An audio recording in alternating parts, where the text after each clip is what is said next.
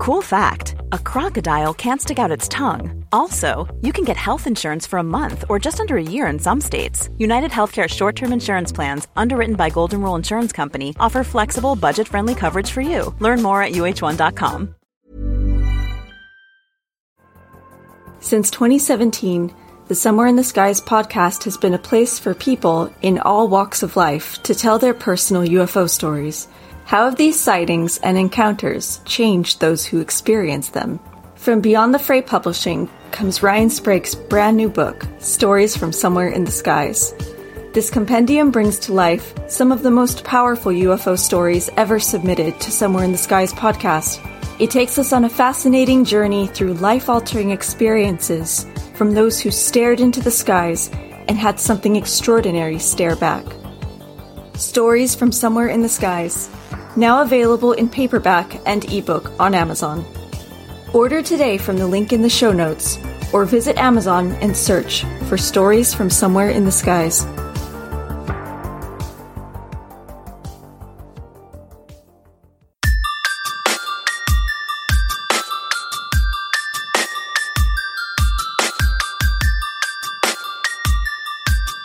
This is Somewhere in the Skies with Ryan Sprague.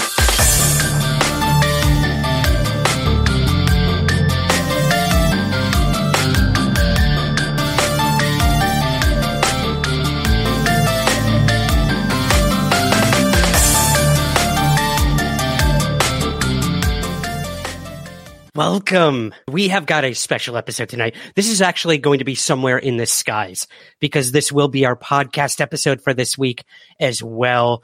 We have one of my favorite people to grace Somewhere in the Skies with us tonight. He is the head science writer at The Debrief.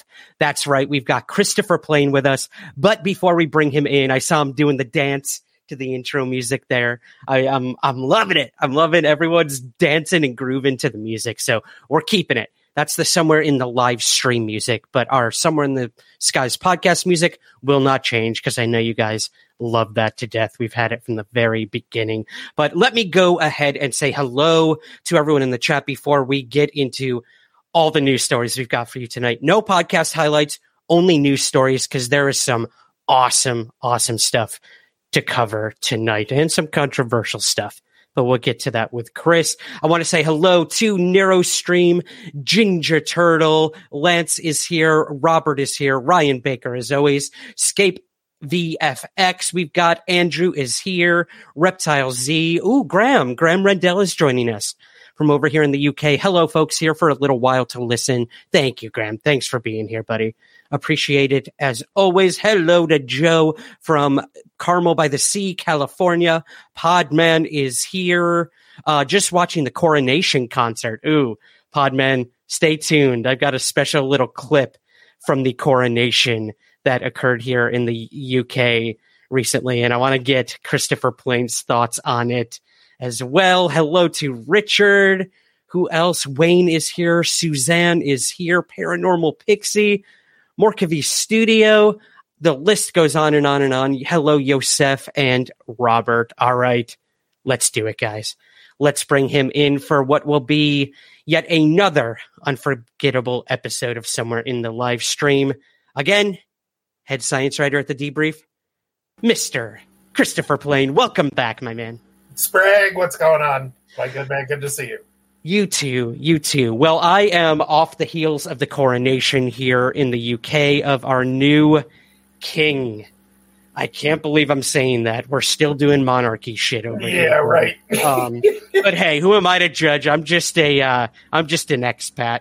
But did you get to watch any of it? Are you into that stuff? Do you my wife watches that kind of stuff. I'm still convinced that at least in America, fascination with UK royalty really just comes down to like a princess fantasy, like marrying a prince or vice versa, like some sort of like where, to me, I'm a staunch democracy fan. So even if it's symbolic, the fact that there's, hundreds of millions or billions of dollars of wealth passed down through some royal family somewhere is, kind of rubs me the wrong way. But I know that I've taken some heat from some of my UK fans for that. So, I'm just an American, so I do. I am too. So I shouldn't be saying too much. You're a man without a country, Ryan. I am. I'm like that movie, The Terminal, with Tom Hanks. Yeah, you just are. Watched that, actually. I just watched that. Yeah. Yep. Exactly. But hey, here in Scotland, they're pretty anti-monarchy, so they're doing it right, in my opinion. But the thing about Scotland is they're not really impressed by anything. That's my thing about when I was on with Andy McGrillen the other day, and we were goofing around a little bit before we went on camera. And I said, the thing about the Scottish people I've met in my life and a few Scottish comedians over the year, they're just not impressed. They're like, yeah, whatever with your opinion. So. It's so true, man. If there's anything I've learned since being here, not much impresses them. And I really do respect that. I do. Yeah, absolutely. But before we get to UFO stuff, I'm drinking a Coronation Ale tonight. Wow. And the reason is because I'm going to play this clip for you, Chris, and then I promise we'll get to UFOs. I'm drinking Crystal Light. So. Ooh. On the wild side. Hey, it's still early over there where you That's are. Right. So, it's not boozing up in the afternoon time quite yet. Not quite yet. But so at the coronation yesterday, this is pretty interesting. They caught this on camera, and it's kind of been going viral on Twitter. And this was a sighting, possibly, of the Grim Reaper at the coronation. Yeah. So I'm going to go ahead and play it. And sure. I want to get your thoughts, all right? Let me just go ahead and play this really quick. Oh my God, that's great. What do you think? I mean, everyone's been saying it was, this thing is so ceremonial that there were the ceremonial, druids there. So apparently that's what this was. It was someone dressed in a cloak who was doing something ceremonial to do with the coronation. But, it kind of went viral, and everyone's like, oh my God. The Grim Reaper made an appearance at the coronation. How morbid is that? Some horror movie when I was growing up in the 80s where the director's son had hid out on the set and he's behind some curtains in one scene where they go by, God, I forget what movie it is, but I'm sure there's someone in the chat will know what they pan by. And if you pause it, you see the kid standing behind there and it's the creepiest moment ever in the movie. So, I think it was the Grim Reaper. So screw everybody. That's what I think. We're going with it, man. Yeah, it was creepy. It reminded me of Exorcist 3, that famous scene where the nurse is walking by and then someone just walks by with a huge thing of I think it's cleavers or something. Oh, jeez. Ugh, God, it's terrifying.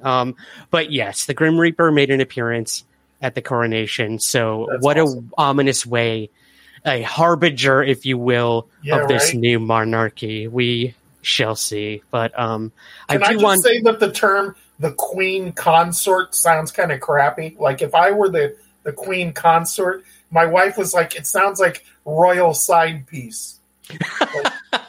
And I was that's a good observation. So it is. That poor woman has gotten so much flack throughout the years, and now that's what she needs to be. That's what she's going to be known as. Absolutely, the queen. I do consort. feel bad for her, but anyways, I don't feel bad. Freaking millionaire. She's doing all right. She's doing okay. Good life. She's doing all right. We are too. Thank you, Jordan Mack, for the $4.99 super chat, my man. The two best looking guys on UFO Twitter. Wow. Look at that. Wow. Yes.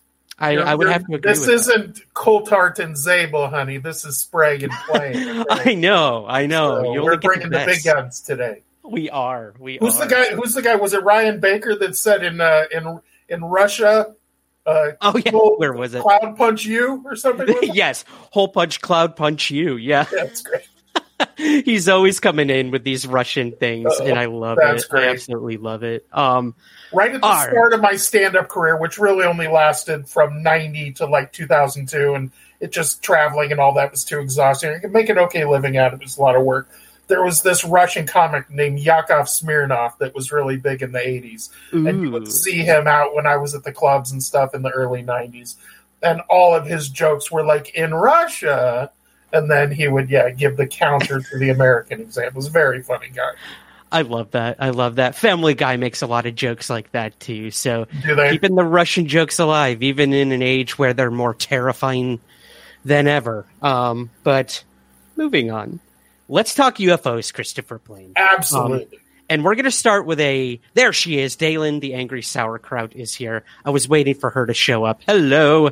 Welcome to the show. Now we're just missing Doug Sprague.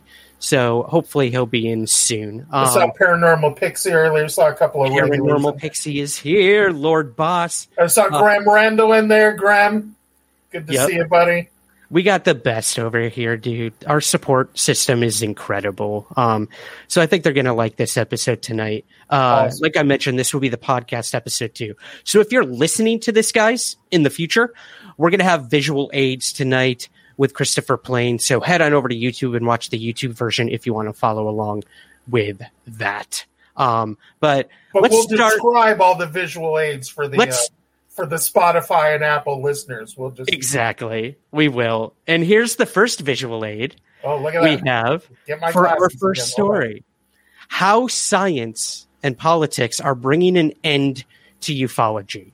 So, you guys know the man on the right that is resident skeptic on UFO Twitter, Mr. Mick West. And he recently wrote an article, a very controversial article, I might say, over at the New York Post, basically claiming that ufology is dead. So I'm going to read a little bit, Chris, here sure. before I get your thoughts on it.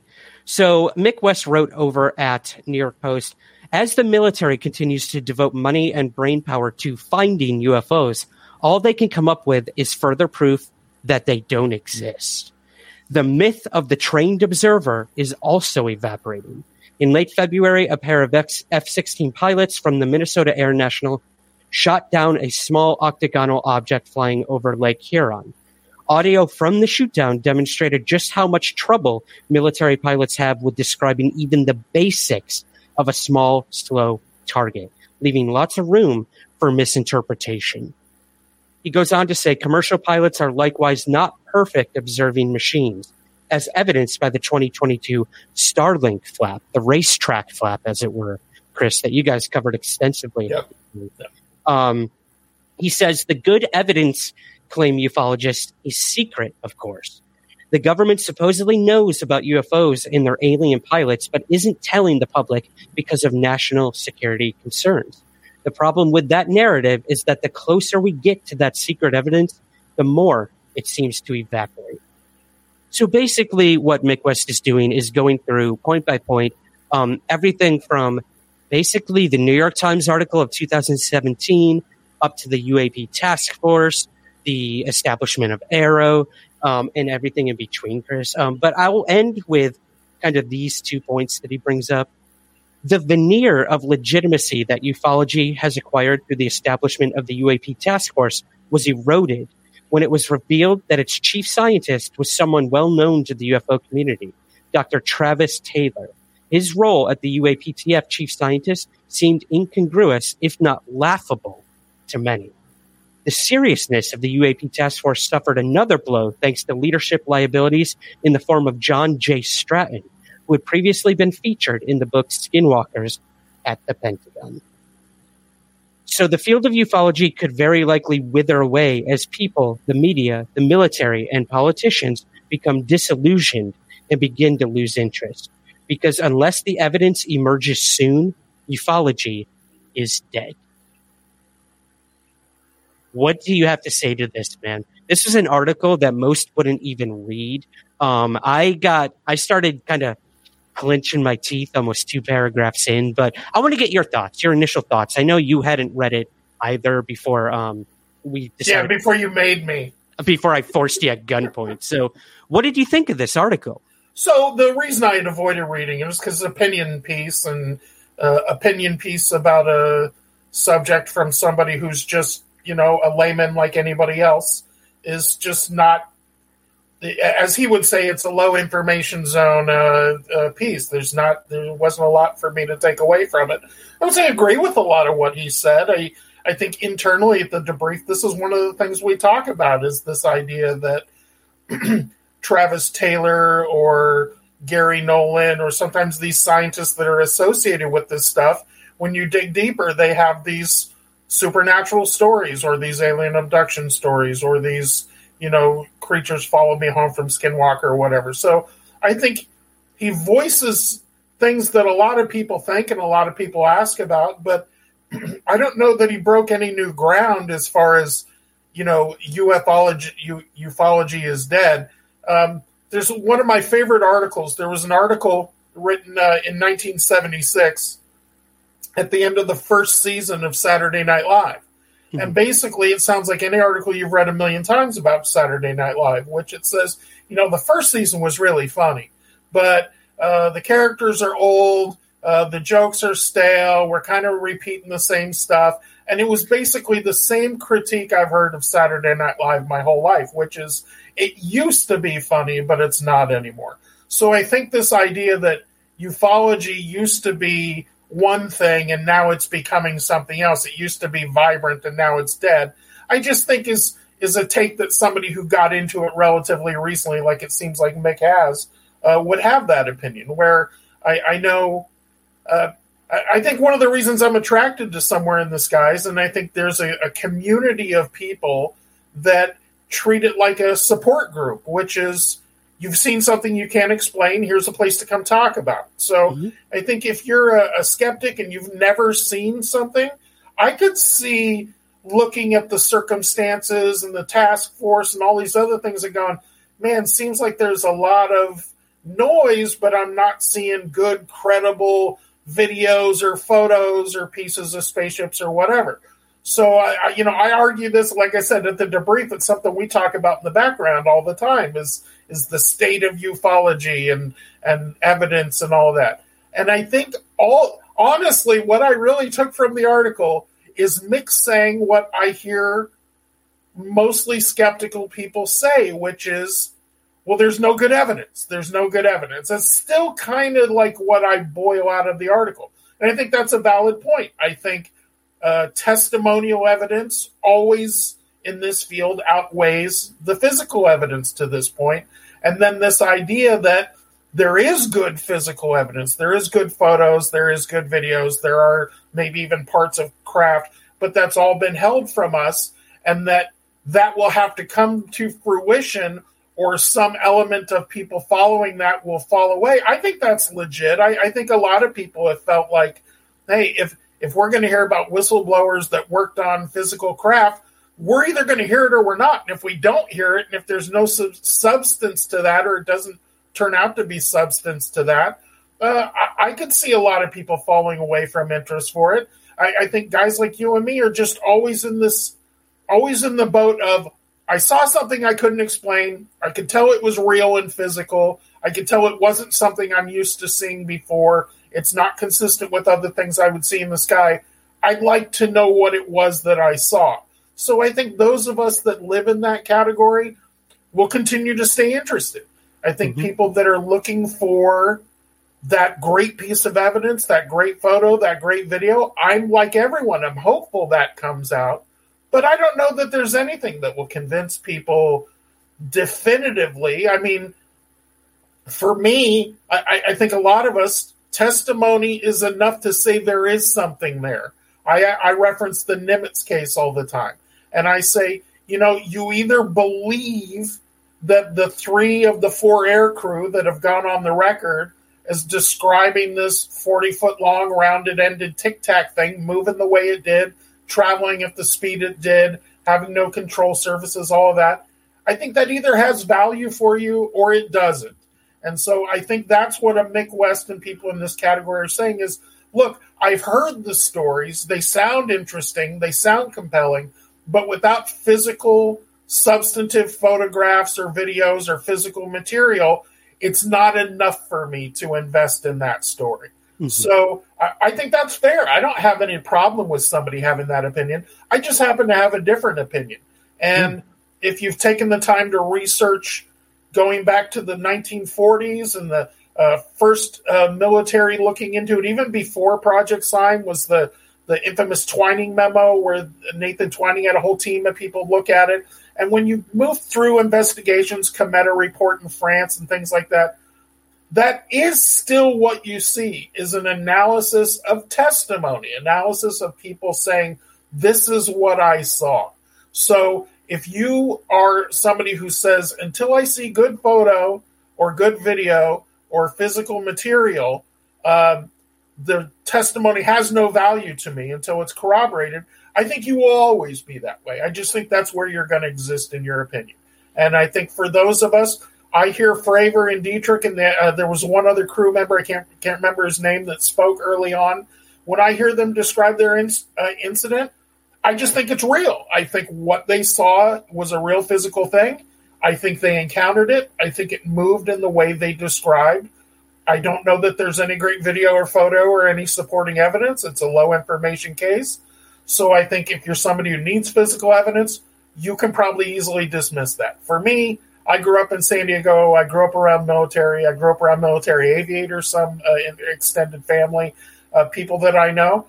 And I just tend to believe that those three people who independently described what they saw what they saw. And that's a real thing. And I just want to know what it is. Yeah, absolutely, man. And, again, I think a lot of what Mick West said in this article it's very understandable. He's even kind of saying, as the government investigates these things and explains them as conventional aircraft or spy balloons or weather anomalies, that the ufology that a lot of people want, ET, interdimensional, time travelers, what have you, is going to strip away, evaporate, disappear, because we'll be able to explain a lot, if not most of it. And that's what happens when politics and science collide. So I think, there was some good stuff in there. He's so snarky. And, I can see why this was published in the New York Post, of all places, because of Mick West's snark. But, he had some interesting points. But I have to disagree with him that ufology is dead. In fact, I wrote an article a couple years ago. It was an essay I wrote for a book, maybe 4 or 5 years ago, actually, called UFOs Reframing the Debate. And my essay was called Frankenstein and Flying Saucers. And basically, my argument was ufology dies constantly, but it always comes back. It's reanimated, just like a Frankenstein. And I showed examples of, I think it was 5 different articles in 5 different decades where the headline always said, ufology is dead. UFOs are dead. Clearly they're not, because this keeps happening. It's a cyclical thing. The phenomenon is always a step ahead of us. The government's never going to fully understand it or explain it away. Therefore, ufology isn't going to die. It's just not. So I disagree with him on that, but I understand why he would think that. So, yeah. I think what those headlines you're talking about throughout the past and this current headline, what they're saying really is they're saying it's dead to me. Ufology is dead to me. Right. This thing that fascinated me, these witness accounts and these stories and blurry videos or photos or whatever that fascinated me, I got deep enough into it. I explored it enough. I read enough about it. I heard enough testimony. I saw the people that are involved. And I found the whole thing not to be credible. So to me, ufology is dead. I think that's a fair point. I think I know there are a lot of scientists who feel that way about string theory, for instance, or feel that way about dark matter and things that we have evidence for, but we don't have any proof of. So I know that people can get so deep into something and then go, you know what? I see a bunch of smoke, but I'm never finding any fire, so I'm out of here. I think that's a valid thing. I just think that's what that headline is saying, is not that the rank and file, either people that have seen something or people that know people that they have seen things that they trust. I think those people will always be there. I think those of us that have seen something and want an explanation for it I will never be able to gaslight myself. I will never be able to tell myself I didn't see what I saw as much as they want me to. And again, I come back to you could go back to cases in Michigan in the 60s. You can go back to all kinds of cases with military aviators seeing really clearly, like a saucer in daylight that's silvery, that's moving in a certain way. It's why I always bring up the Tic Tac. There's some that are either the story is real and what this person is describing or people are describing is something they really saw, or they're all making it up. and everybody's making it up. And Fravor and Dietrich and the other air crew got together and said, let's phony up this story that went nowhere, that went into a folder in 2004 and disappeared. And it wasn't until Elizondo dug it up and made it part of his case to the Secretary of the Navy, I believe, that never got there, that was, hey, look at this. Look at what pilots and air crew are seeing. So, yeah, I think the UFO and dead theme is I think we would be fine if people that are skeptical of it have looked at it, have seen enough, and have said, I don't see anything there. I think it's not worth time anymore. I would agree with them. It's not worth their time. They should move on. Move on. Exactly. The rest of us are still going to be here. Yeah, people that are interested are interested. You know? Yep, for sure. Absolutely, man. All right. Well, that's enough airtime I want to give to Mr. Mick West over there. If you're watching, Mick, we love you. We hate you. That's ufology. That's ufology. Let's move on, Chris. The reason you're here is because you are the head science writer over at The Debrief, and we've got some really cool science/space news and articles that have come out recently, both at The Debrief and elsewhere. So I want to cover those with you before we get to the second half of this conversation, which involves a disc during daylight. A little tease for you guys. It involves witness testimony and involves actual scientists who don't have preconceived notions about UFOs or stories from Skinwalker Ranch or anything else. An entire team of them taking a look at it. So, yes. Yep. I can't wait. I can't wait. But before we get there, let's talk about this first story. Let's see if I can get this in here. All right. The search for extraterrestrial intelligence to get a boost from the colossal radio array in New Mexico. This was an article over at The Debrief by the one and only Micah Hanks. So I'm going to read this briefly, and then I really want to get your thoughts on this, Chris. The search for ET intelligence, SETI, will soon be getting help from one of the world's largest and most powerful radio telescope arrays, as scientists continue to scour the universe for evidence of ET and their technologies. The Carl G. Jansky Very Large Array. I love that. I love just very the VLA. Large. Yeah, the VLA, a National Science Foundation facility, is now collecting data that SETI researchers say they will analyze in the search for emissions from distant artificial sources that a technological alien civilization might produce. VLA is expected to be as much as 1,000 times more comprehensive in its search for signs of alien technosignatures than past efforts, allowing a wider variety of transmissions to be detected than previous SETI searches have allowed.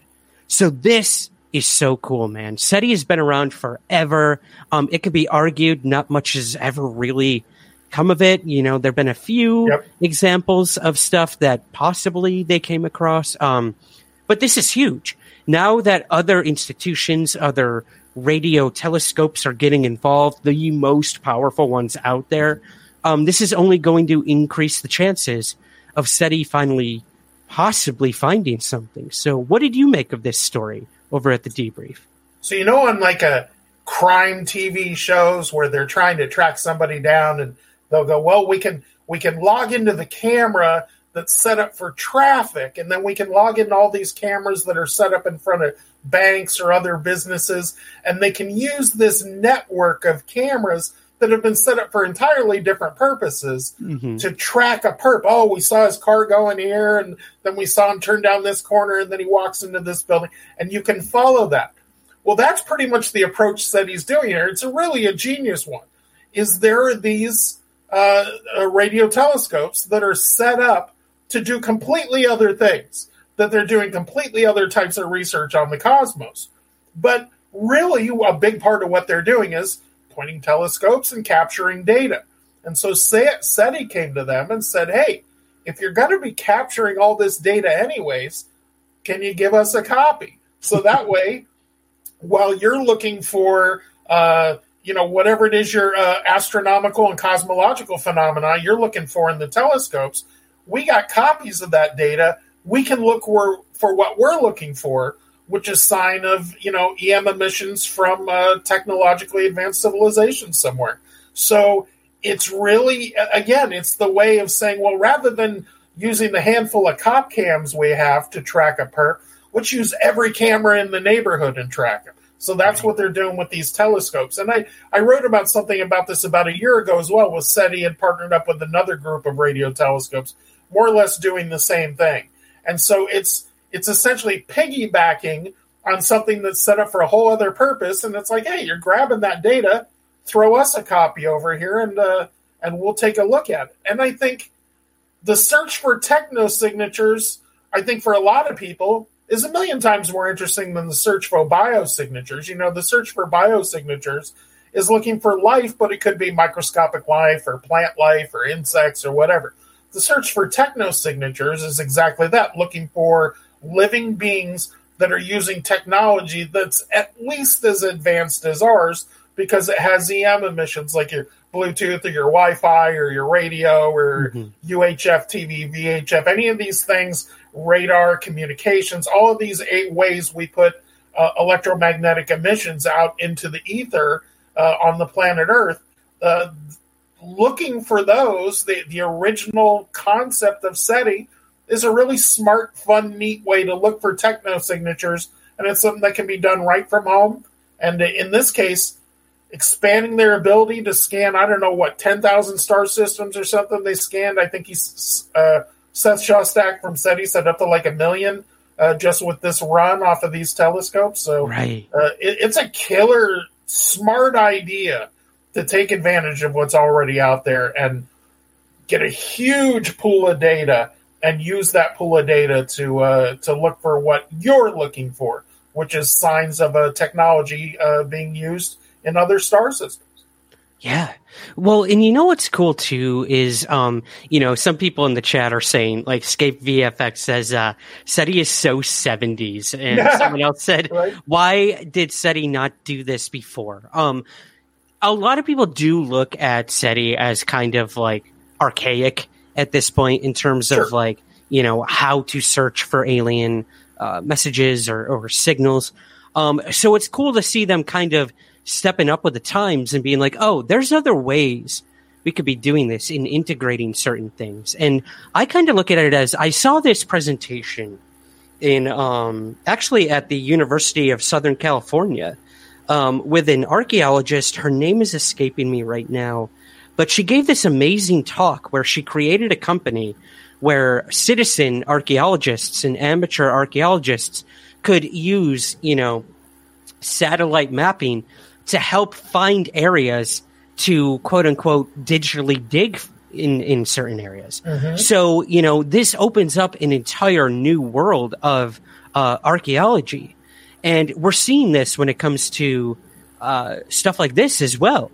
Mapping certain areas of outer space and areas of star systems and letting the public get involved too. So I hope and I wonder if not only, the Very Large Array and SETI, but other groups like this, like Avi Loeb's group and stuff like that, will start using the public to also become involved with this stuff and kind of group think the whole thing. I think it'll only quadruple the efforts of any of these things. What do you think about like the public getting involved with these sorts of things? I think it's a great idea. I'm a big believer in using what's already available. I talked about them piggybacking onto these telescopes that are being used for something else. I wrote one time about a ESA, European Space Agency scientist, Philip Alieris, and he basically made a proposal that said, look, we have these satellites that go around Mars. One of them is called the Mars Reconnaissance Orbiter. And what it does is it takes all these amazing photographs that are in really high-def quality of Mars. And there are these huge databases of inch-by-inch photos of the entire planet that we really haven't had the time to comb through every single photo and look at every single thing. So his idea was to write software that could look at those HD photos and look for things that seemed artificial in nature. It's a way to search for techno-signatures. So again, taking a database of information that was collected for something completely different and using it to search for extraterrestrial intelligence. I will say to the people that are saying SETI is very 1970s, for my money, as someone who grew up in the 70s, that's very cool. But I will say this. I do think that if we're to find techno-signatures, now I know there's some hope that like Galileo will find a photo of a spaceship in our atmosphere, just outside our atmosphere. There may be some things like that happen, but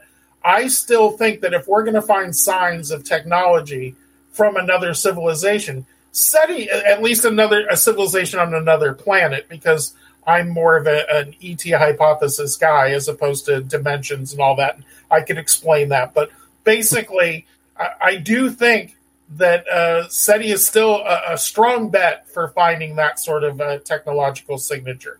One other, just since we're on it, I'll mention this. One other thing I wrote about at the debrief not that long ago is there's a huge telescope run by Caltech, and it's the Laser Interferometer Gravitational Wave Observatory, or LIGO.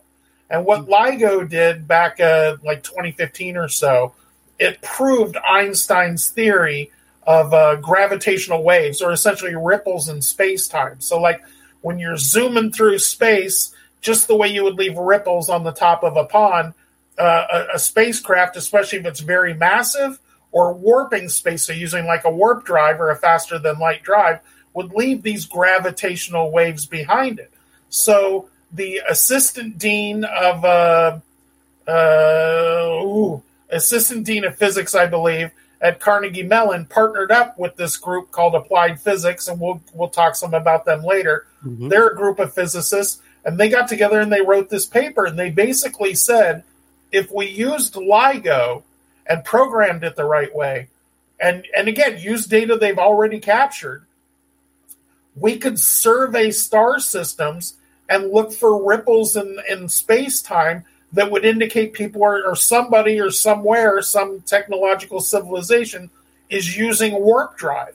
And it's a really straightforward, in the same way that SETI is just looking for EM emissions, this would just look for ripples in space-time created by extreme gravity. They're a massive object, like a huge, like planetoid-sized spacecraft, or a small spacecraft that's using a warp drive and is rippling space-time behind it. So it's not just SETI anymore. There's a lot of new approaches to how would we find technology in space around other planets or coming from other civilizations. So whether it's looking through photos at Mars, or whether it's looking for waves in space-time and other places, looking for pollution in the atmosphere of exoplanets that would indicate an industrialized society. I think SETI is just one version of that, and still a promising one in my opinion. But it's just opened up this array, as you've said, of all these different ways people are doing it. And there's more to come. As science gets more advanced, we will find new, smarter, and better ways to look for life in the cosmos. Absolutely. Well, that's the perfect transition, Chris, actually, for our next story. You couldn't have hit it any better, brother. I'm going to get to this one right now. Alien civilizations may be able to send us messages by the end of the decade. Here we go. Let me read a little bit about this one. According to a new study, some of the strongest radio signals have reached far-off stars. And apparently, if those stars happen to be home to ET life that could respond to our ping, we could be hearing back as early as 2029. The team behind this recent study wanted to see if signals from NASA's Deep Space Network, or DSN, the superpowered and super-focused radio array used to communicate with deep space missions like Voyager and New Horizons, could have run into any exoplanets by now that might host life. The team tracked the signals set out by the DSN and found a few stars that may have been hit by the radio waves.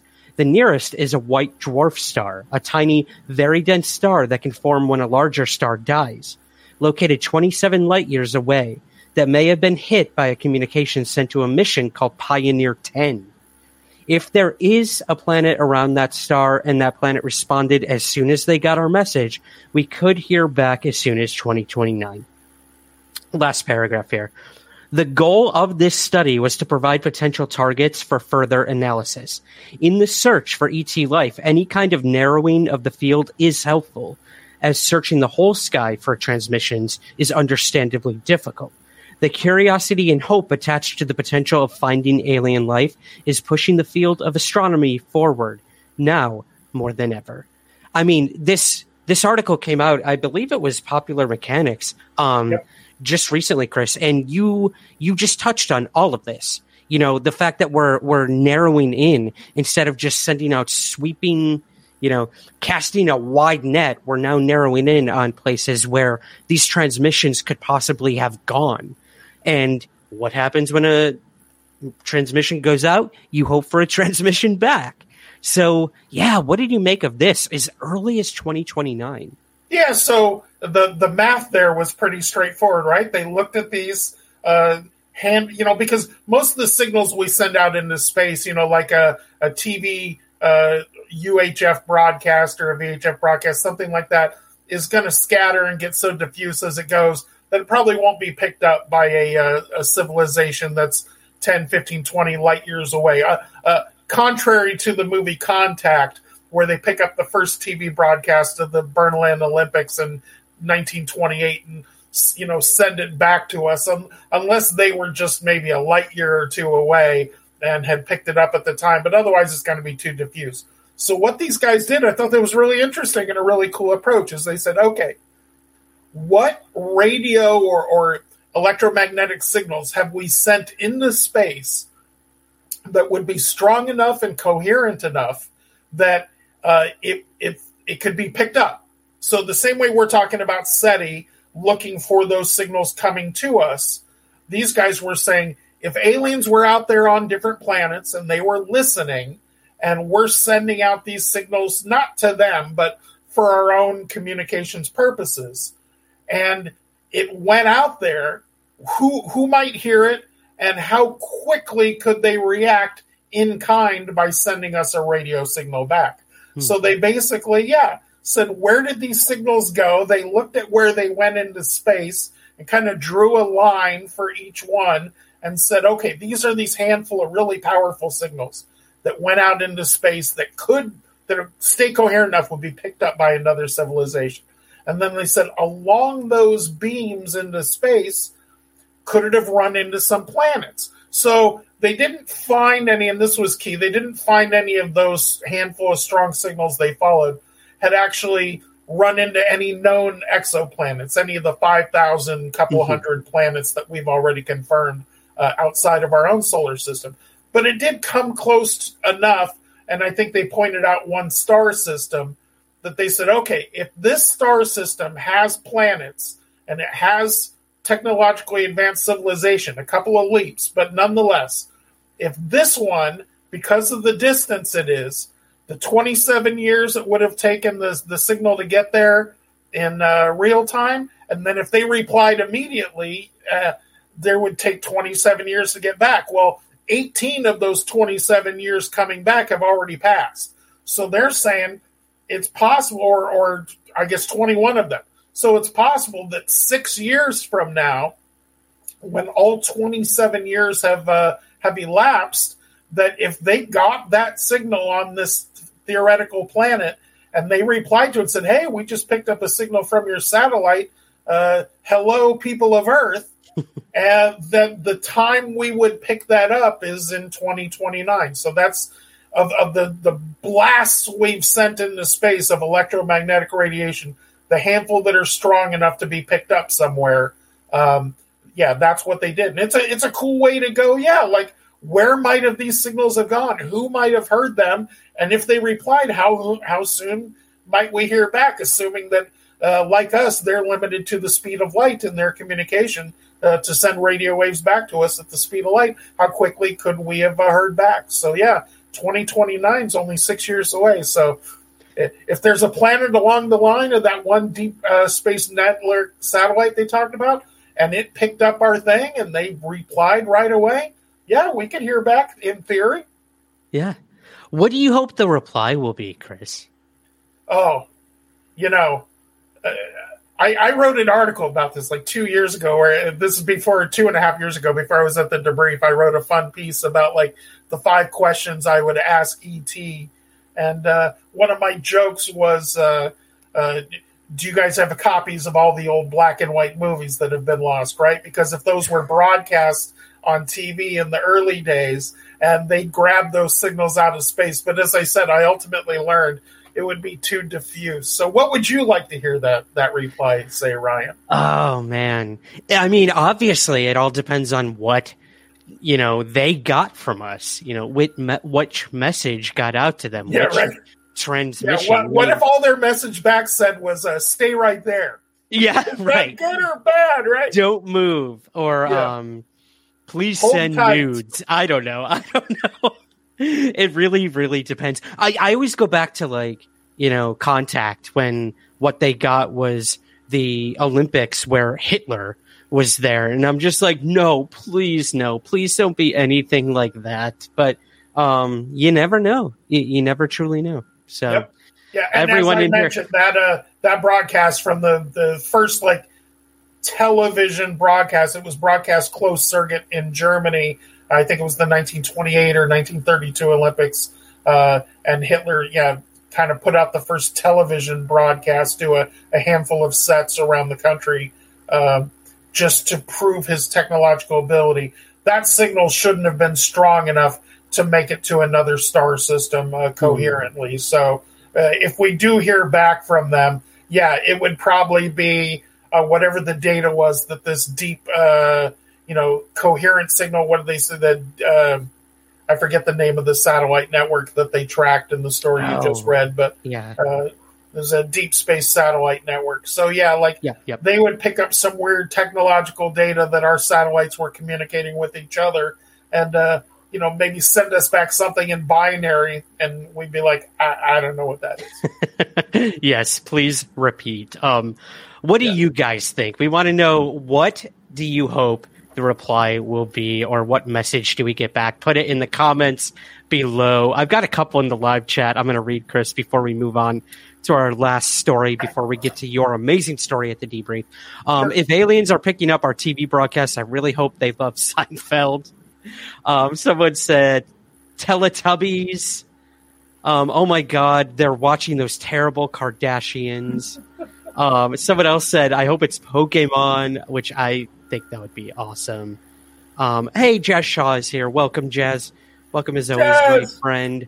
I was too late. No, you're not. It's never too late to join somewhere in the live stream. We were just about to start gossiping about you now, Jazz. Yep. Now we can start talking about Jazz. Everyone's saying, hello, Jazz. He's such a celebrity here at the show. And so is Douglas Sprague. Douglas Sprague did pop in. I heard he was doing some yard work there in central New York. So hello to the Sprague family if you're still watching. My father, Chris, is becoming more popular than I am on my own show. I told him that the other day, and he loved hearing that. It was probably bound to happen, right? It was bound to happen.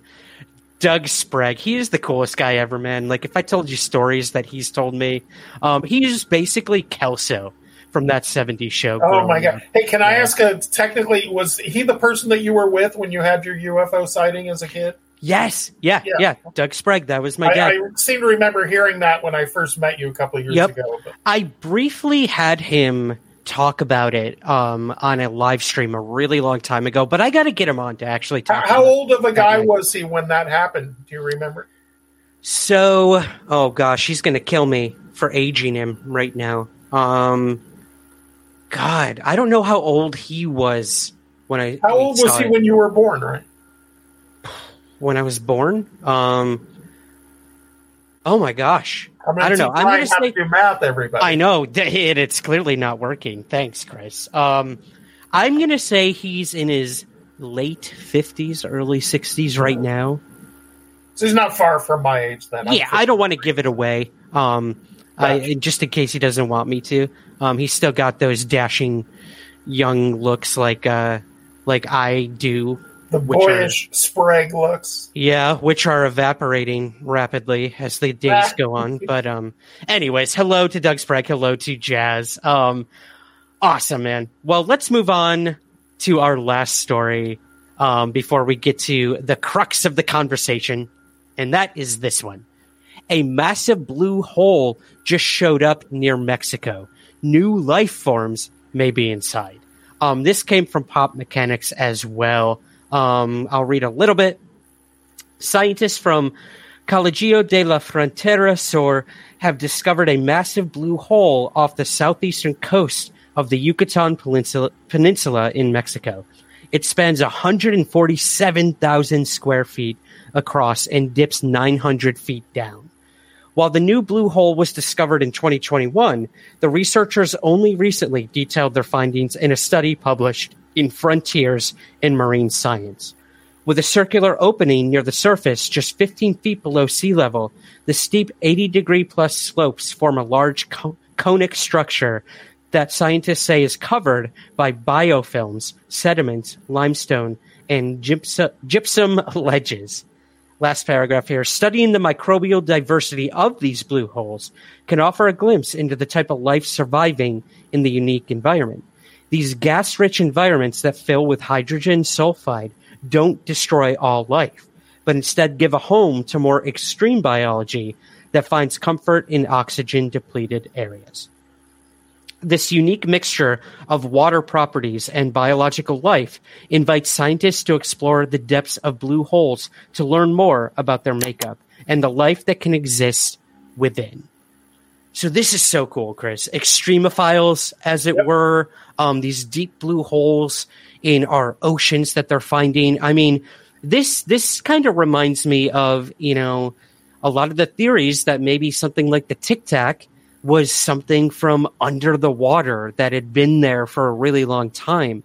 But not even like intelligent life, just life we've never thought possible in these deep blue holes in our oceans. So what did you think of this story with the National Oceanic and Atmospheric Administration? I think the coolest thing that I take away from something like this is, 150 years ago, evolution or survival of the fittest or the origin of species was all theory.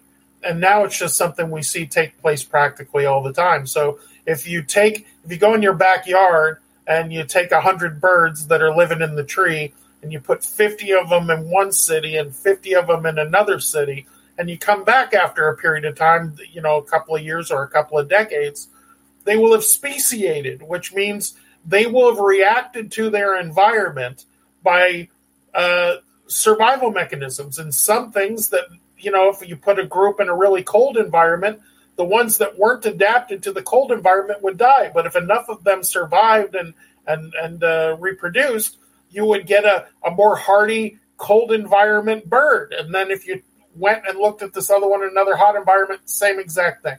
So when you have these extreme areas like this, they found life under icebergs in Antarctica.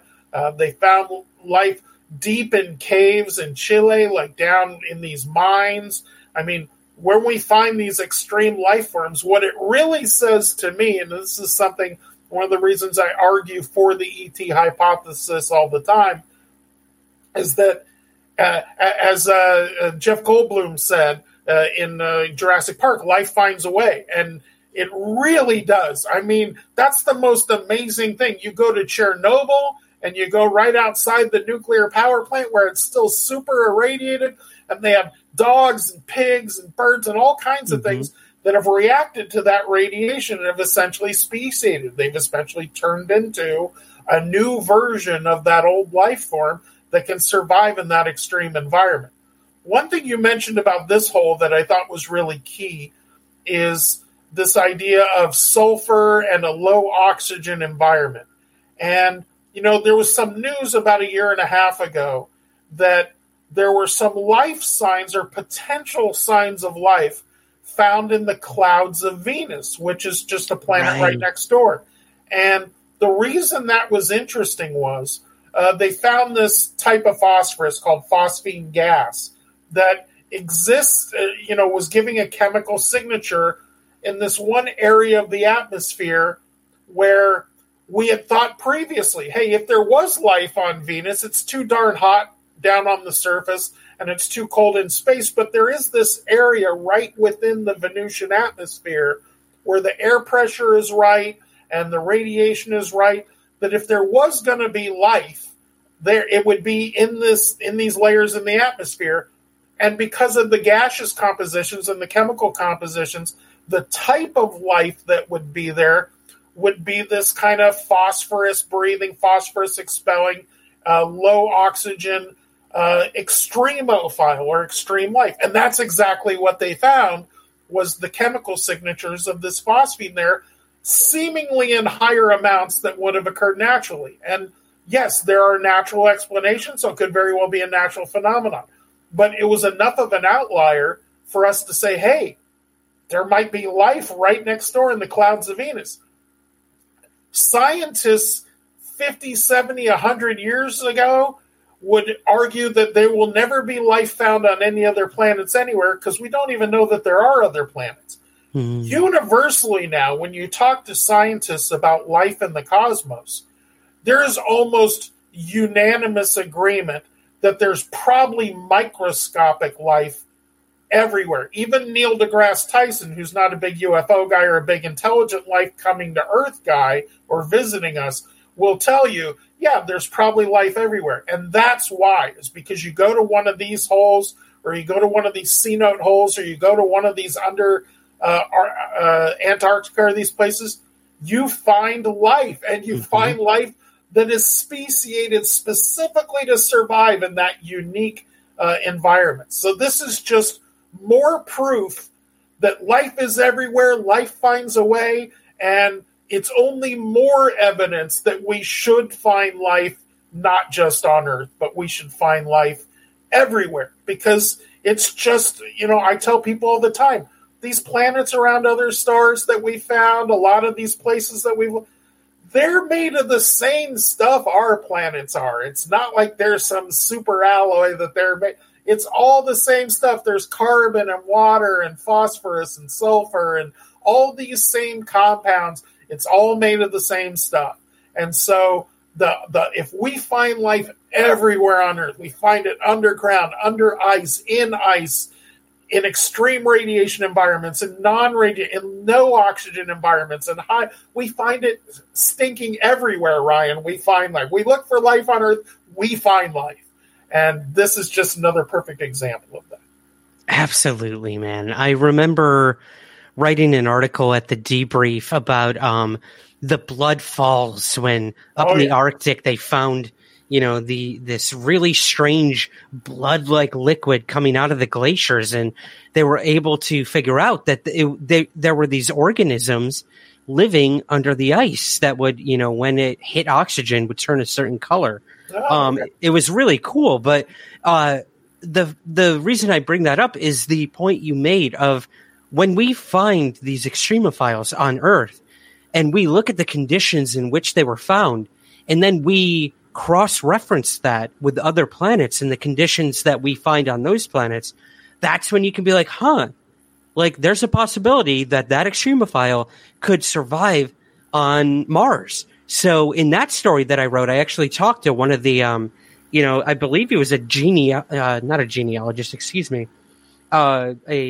geologist, who said literally finding these extremophiles under the ice gives us so much hope that in these possible lake beds under the surface of Mars that we're going to find the same life or some sort of life like that. And or at least a record of it. At least or a record of it from a couple billion years ago. Yeah, when there was water on Mars. Yeah, I would say it's probably on Mars. That's the most likely, is that we're going to find fossilized microscopic life forms from 2 billion years ago that haven't survived the current day. But, they're constantly finding evidence for water underground on Mars. And there is geothermal activity, so there is energy. It doesn't necessarily need sunlight. And again, that's... And as you said, a type of extremophile we found on Earth could probably be injected there and live there. It was the point I made about Venus, is even if what they found in those clouds aren't life forms, we know of life forms on Earth that we could inject in those clouds and they would probably survive there. And that's what's interesting. Absolutely, man. I have so much hope. That's why I love having you on. All the science stories give me hope, where ufology just drags us down. But science continues to move towards there being life, not away from it. I tell people all the time, the reason scientists had such a hard time believing it at the dawn of the UFO wave is we didn't even know if you could survive in space. We didn't even know that there were. I tell people all the time, I started UCLA in 1987. And when I took an astronomy course, and I had an astronomy professor who said he was willing to bet his retirement that we would never find planets around other stars, that he thought that was unique to our solar system and just wasn't something you were going to find, and he would bet his retirement on it.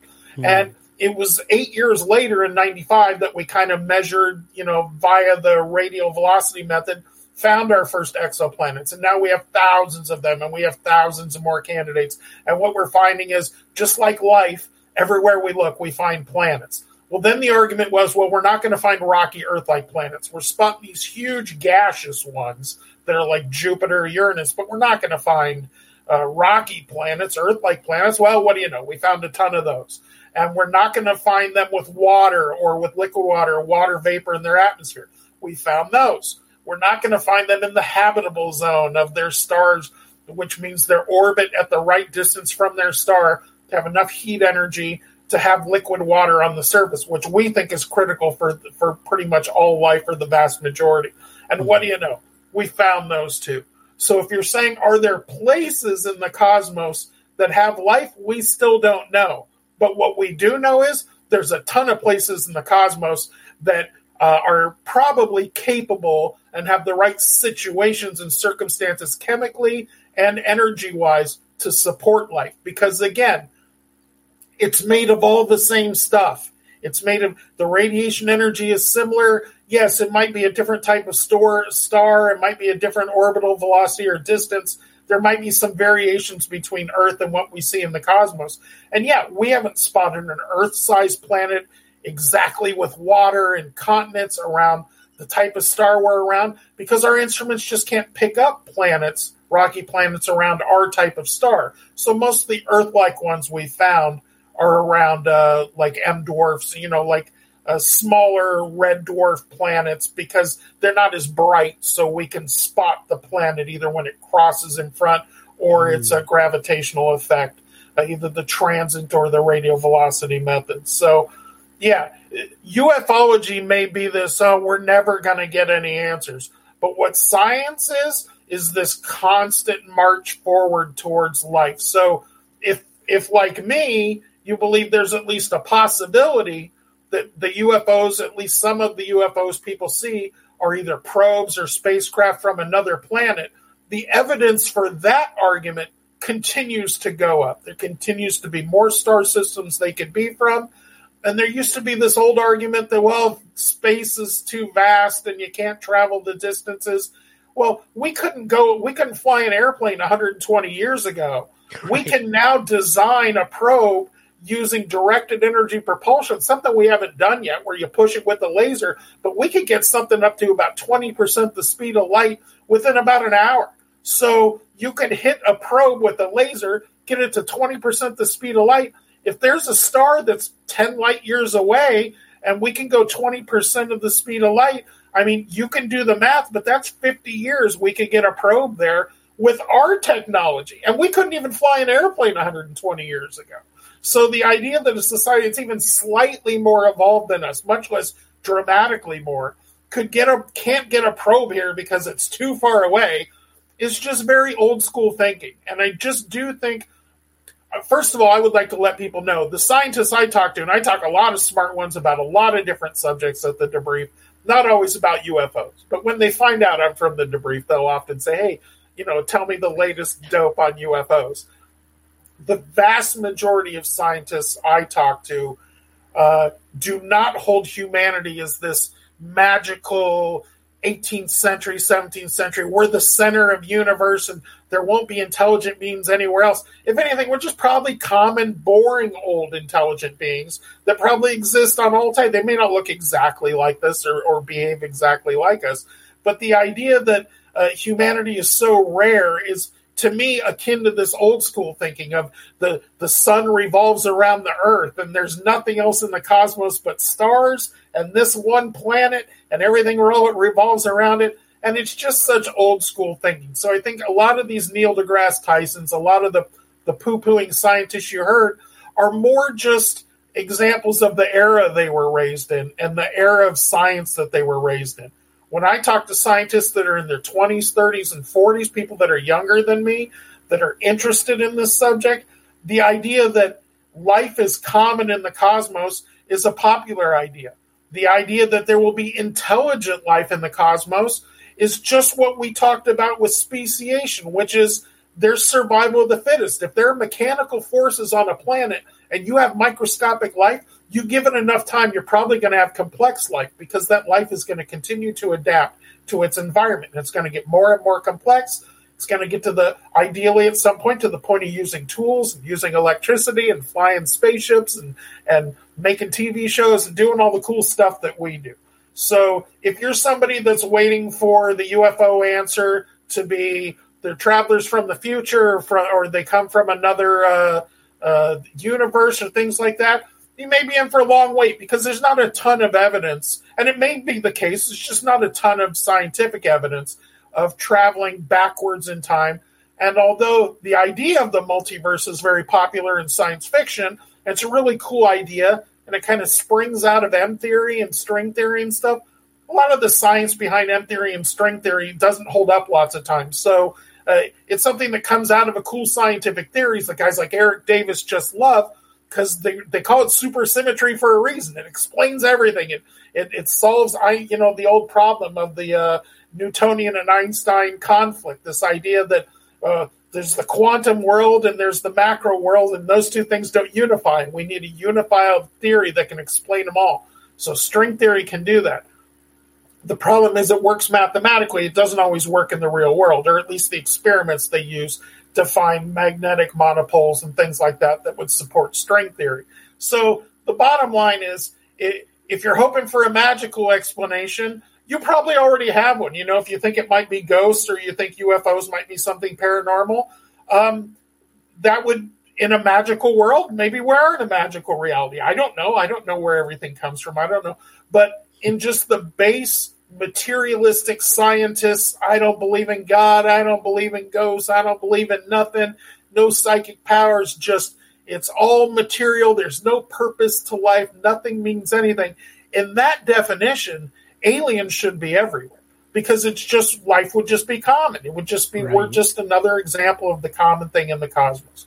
So in a materialist universe, even if you're the most cynical of the most extreme answers to UFO phenomena, you should be of the mindset that, life is everywhere and intelligent life is probably common, because we're only 4 billion years into a 14 billion year universe. So yeah. I know I made the same point on Andy's show the other day, so I'm kind of beating the same drum. But for guys like me who are fans of science and write about science, I have no scientific training, but it is something I've been following my whole life and I write about. Scientists are wide open to life on other planets.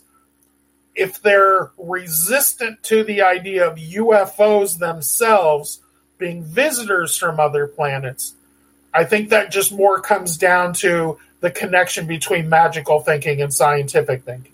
Because if you ask scientists privately, this is something they're very interested in. Mm-hmm. The idea that there are life on other planets, and it might be sending probes here, or might be sending spaceships here. And because it's just more advanced than us, and we're just catching up to the point that we can even understand what we're looking at or understand what we're communicating with, that's something that scientists, rank and file scientists, way more than not, privately tell me that they're fully open to, and that science supports it, that humanity isn't magical and there's just one place with life in the whole cosmos. It's very egocentric of us, but the truth is we're just probably typical and not atypical. There we go. Well, let's talk about that, Chris. Scientists looking at the possibility that we have been visited.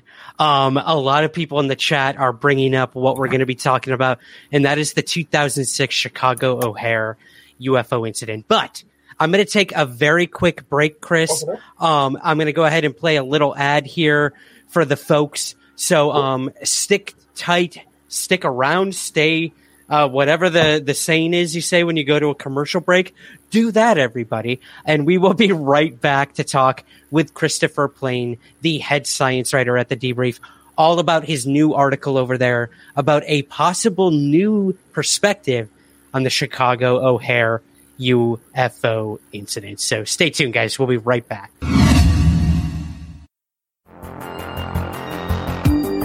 The Somewhere in the Skies podcast is free to listen to every week. But if you would like to help support the show, we have a very active Patreon page where you give what you think the show is worth. In return, you'll get early access to the main show, bonus episodes, and priority to ask our guests your listener questions. Your support truly makes the show continue and grow. So, to learn more and to join, visit patreon.com/somewhereskies.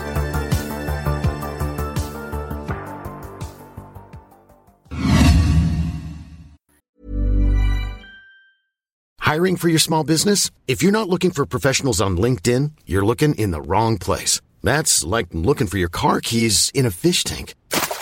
LinkedIn helps you hire professionals you can't find anywhere else, even those who aren't actively searching for a new job but might be open to the perfect role. In a given month, over 70% of LinkedIn users don't even visit other leading job sites. So start looking in the right place. With LinkedIn, you can hire professionals like a professional. Post your free job on linkedin.com/people today. One size fits all seemed like a good idea for clothes. Nice dress. It's a t-shirt. Until you tried it on. Same goes for your healthcare.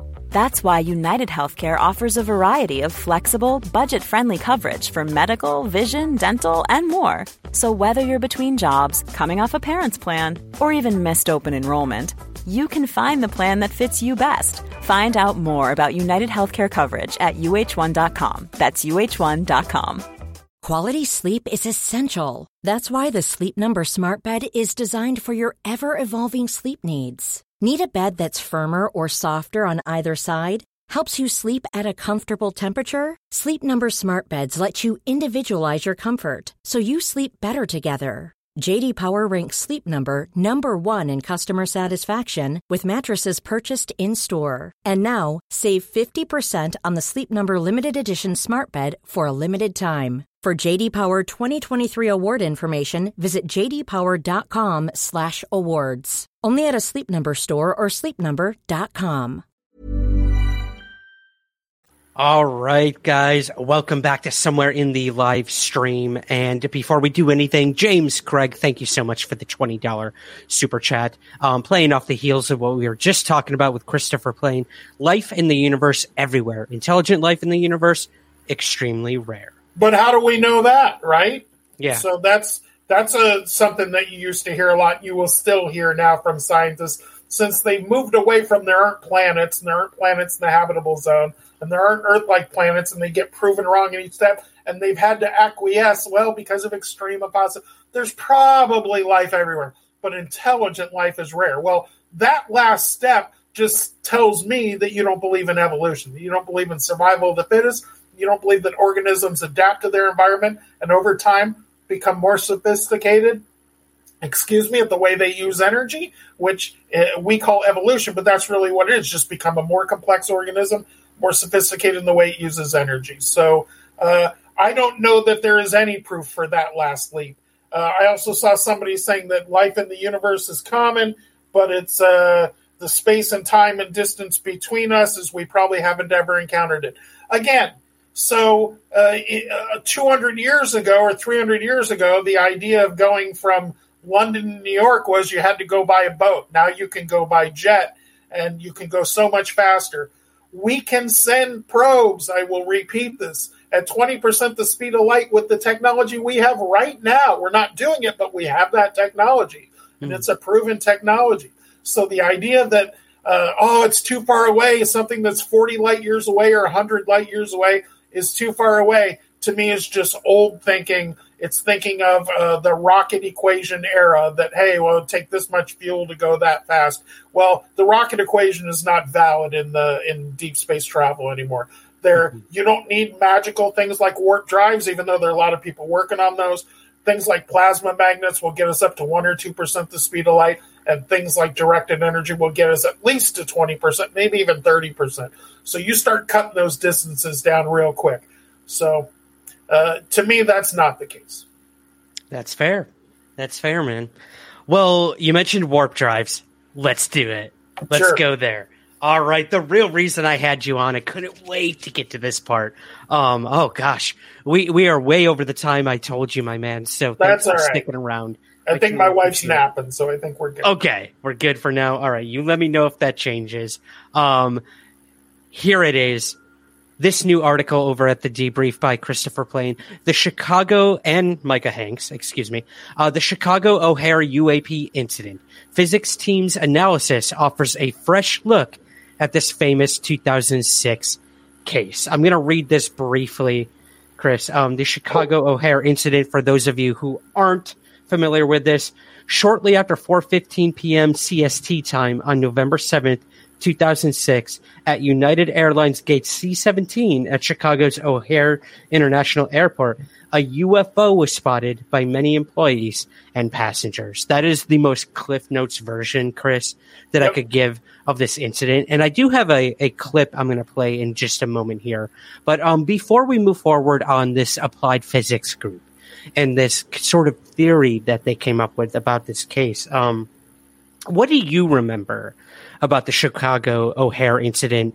Were you familiar with it when it actually occurred? Like, did you see this playing out on the news, or what are your thoughts on the case before we get the thoughts of applied physics? You know, like Mick West, ufology was dead for me. No, you know, as somebody who's followed the subject since the late 70s, it comes and goes in my interest throughout my life. Things will pop up. Bob Lazar's book came out, or The Day After Roswell by Colonel Corso, or these things, Whitley Strieber's books. Like, things would come in a pre-internet era that would maybe grab your interest for a while and then fade away. In 2006, I remember it being discussed. I remember the O'Hare incident being discussed at the time, but it wasn't something I followed close. I wasn't on UFO Twitter in 2006. Was there a UFO Twitter in 2006? I don't think so. Yeah, so a UFO Reddit or a UFO MySpace or whatever. So I wasn't in the community at that point following the latest stories. So as I mentioned to you, and I mentioned on Andy's show the other day, the best information I ever really got on this was when I first met you 2.5 years ago. Is when we met, was a little over 2.5 years ago, but I think it was about 2 years ago. You ran an episode of Somewhere in the Skies about this incident, and that was the first time I got really kind of a detailed telling of the story, a detailed recounting of the testimonial evidence, people saying they saw something, and different people from different walks of life at the same location at the same time, more or less all describing the same thing, being in the same place, looking the same shape, and performing in the same way. Yeah. And I mean, this has become one of the, pinnacle cases in the past few decades, because it happened in daylight. Yep. A flying disc seen over an airport in daylight. And, immediately journalists wanted to go interview all the people who claimed to have seen this over Gate C-17, and nobody would talk. It was clear there was a very quick cover-up, as it were, put in place. Nobody was allowed to talk about what they saw. But, many years went on with this case, and we didn't really hear of anything. Was there communication between crew members on the ground or the flight towers or anything going on in real time as this was happening? And actually, the individual who was able to finally obtain that and kind of bring it forward was Stephen Greenstreet over at the New York Post. And, say what you will about him. I know he's one of the enemy number one on UFO Twitter right now. He was the one to dig this up and find actual audio tapes from that day. And I actually had him on that episode you're referring to talk about what he had found. So if you don't mind, I'm going to go ahead and actually play the audio clip that would be of awesome. What happened that day when this happened with several of the crew members at the airport. So bear with us, guys. I'm going to play this really quick, and we'll come back and keep on with this awesome story that Chris wrote. All right, let me find it here. Here it is. All right, give it a listen. Tower, this is Dave. Hey, Dave, it's Sue from United Tower. Hey, Sue. Hey, did you see a flying disc out by C-17? Don't even start, Sue. No, You're seeing flying discs. well, that's what the pilot and the ramp guys are telling us. The C-17, they saw some flying disc above it. We can't see Come above us. on, You Sue. didn't see it, right? Hey, you guys been celebrating the holidays already over there or what? You having a Christmas party today? I have not seen anything, Sue. And if I did, I wouldn't admit to it. No, I have not seen any flying discs at Gate C-17. Unless you got a new aircraft you're bringing out today that we don't know about. No, I have not seen anything, Sue. Okay, I'm sorry. What can I do for you now? All right.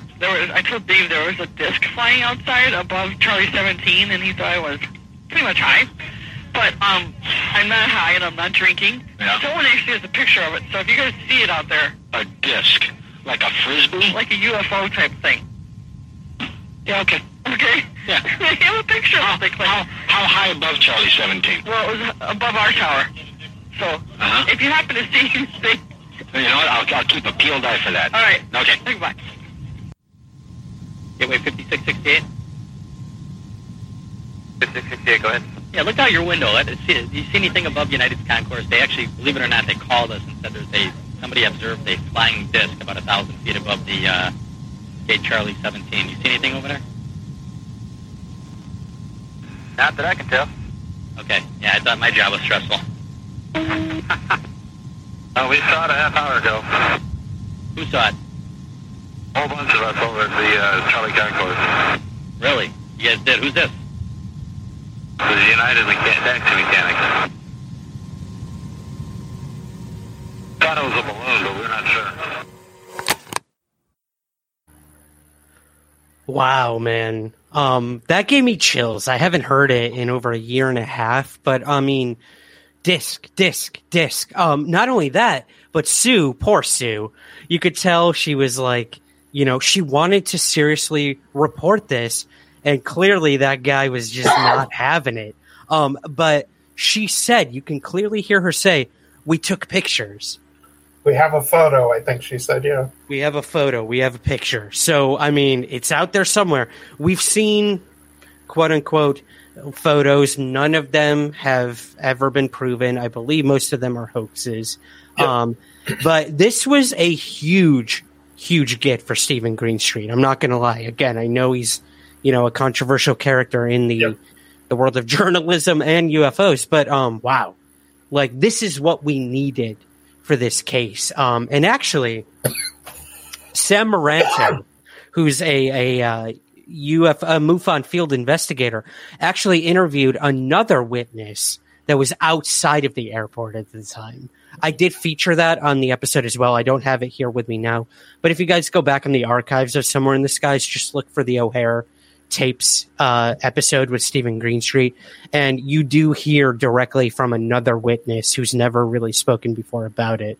And Sam Moranto was kind enough to let me provide that witness testimony on the show.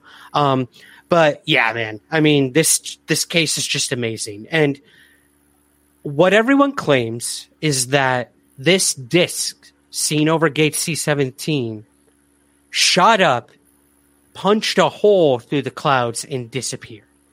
That blew everyone's minds. They're like, wow, that's okay. Okay, let's go. A hole punching cloud UFO. Right. So you took it a step further, and you actually reached out to a group called Applied Physics, and they actually, correct me if I'm wrong, I want to know kind of the origin story of how this article came to be. Sure. But why did this group of very smart, intelligent, and talented physicists get together to look at the Chicago O'Hare UFO incident? So I guess let's start there. What was the origin of the article, and kind of what was this theory they brought forward? Just give it to us plainly, my man. So I'm going to paint a theoretical for you, right, as I like to do again. But say you're out in the jungle with some friends, and you see a creature fly over your head, and you're pretty sure it's a creature. It kind of flaps its wings or whatever, and it moves in a certain way. and you and your friends all look at each other and go, God, what was that thing that just flew overhead? So you start comparing, where did we find it? How did it move? What did it physically look like? And then what maneuvers did it perform while it was moving? And you come back and go, well, it wasn't a bird. It's at least no bird that I know of. And it wasn't a moth. And it wasn't really a bat. And it wasn't there are certain frogs that fly. There's spiders that use their webs to cast and fly. So you go, nothing really accounts for all the evidence just the right way. Just like when I was talking about physics and supersymmetry or string theory, and the reason people come forward and go, well, you have all these pieces of evidence, and again, testimonial evidence in this case. Mm-hmm. So you have the description of where the craft was, you have the description of the time of day, you have the description of the more or less the size and the shape, you have the description that it was hovering in place, you have this description that it rapidly accelerated, and then you have the description that it rapidly accelerated vertically through the clouds and, again, punched a hole in the clouds. So that case, as you pointed out, has been out there. It has been something that was discussed about. So I didn't actually reach out to the applied physics team. They actually reached out to me. And basically, again, imagine my scenario where you've gone to the jungle and you've seen this thing flying and you can't figure out what this animal is. And you go to ornithologists and you describe it and they go, no, that's not really a bird. And then you go to people that deal with bats and they go, no, that's not really a bat. And then you go into insect experts and they go, no, that's not really a moth. And nothing fits the testimonial evidence. This thing in Chicago was not a drone because of the fact that the size of it and the fact that it shot up so rapidly. We know of no drone that even now does that, much less at the time. The fact that it punched a hole in the clouds, the shape of it, nothing fit. So what happened was this group, Applied Physics, and I had known them because I wrote a story about a warp theory they had like 2 years earlier. But they're just a real straight-laced Bell Labs style physics group that does consultation for venture capitalists. So they're just 30 plus physicists who look at science as their job. They're not UFO guys. There's no, as far as I know, no one in the group who has any abduction stories or any magical stories or anything. These are literally just scientists that do science for a living. And the head of the organization I knew from a previous story I'd written about 2 years earlier. And he contacted me and he says, hey, this famous Chicago O'Hare case where there seems to be a lot of witness testimony about, like I said, all the things, size, shape, the way it moved, all of that doesn't add up. And we just thought you might find it interesting, Chris, over at the Debrief, that we within warp theory, which is something we've written about from a theoretical basis, we have a theory that would encompass all of the testimonial evidence, that would account for everything that people have described. So we're not saying this is what it is. But again, in my example where you're in the jungle, and if you go through all the pieces of evidence, it doesn't fit anything, and then a paleontologist calls you and says, you might have seen a pterodactyl. Are the odds that you saw a pterodactyl in the jungle in 2023? No. But if everything you describe is the way its wings flapped and the way it moved and the time of day it was and the way it flew and all of those things, that's what happened here. So I had an expert on warp theory who runs a group of straight mainstream physicists who do mainstream physics contact me and say, there is a theory that would explain everything in that case, at least everything as, again, no photos, no videos, or at least none that we have seen, but would explain what the witnesses say they saw, which is a disc-shaped craft hovering in place, broad daylight, massive in size, and rapidly accelerating vertically and then ripping a hole in the clouds. And the thing that would account for all of that is a warp drive spacecraft. And that's where the genesis came. if you take the time to read my article, I kind of broke down, and Micah Hanks and I co-wrote that together because he's kind of our UFO historian at the debrief, and he knew a lot more about the O'Hare case than I did. And we kind of combined forces and came up with the story of here's what witnesses say they saw, and then here's a scientific theory from scientists that takes all of that testimony into account and makes it all add up. And if that was a disc-shaped craft, which is an ideal form for a warp ship, and they lay that out in the article, and if it were able to hover, and if it did punch a hole in the clouds, and also the fact that it didn't show up on radar. A warp craft will not show up on radar because it will bend, because the manipulation of gravity will bend the radar signature around it and shoot it out the other side. Like you theoretically, if you make something radar invisible, that's how you do it. Or even if sometimes they make things invisible to infrared or ultraviolet. We haven't made things perfectly invisible to visible light yet, but that's how they do it, is bend it around and dissipate the energy on the other side. So if you take that radar energy they came to me and said, we would like to write up for you why the Chicago O'Hare incident, why all the testimony, if you add it all up, the one thing that we know of that would account for all of the things that people are saying is a warp drive spacecraft. Crazy. And I know over on that UFO podcast, you guys brought up the fact that I called you that dude that loves his warp drives. Right. This must have just totally made your day, man, when you saw that this group was looking at this. What did you think when a group of physicists were getting together to theorize about a UFO case? I mean, this is what we have needed in the UFO field for so long. I've talked to Micah about this, where Micah and a few other people, they were looking at cases during antiquity and looking at different, what was the weather at this time and what was going on, this, that, and being able to deduce what a possible UFO was in the time of antiquity. Yep. So retroactively attempting to solve a UFO case.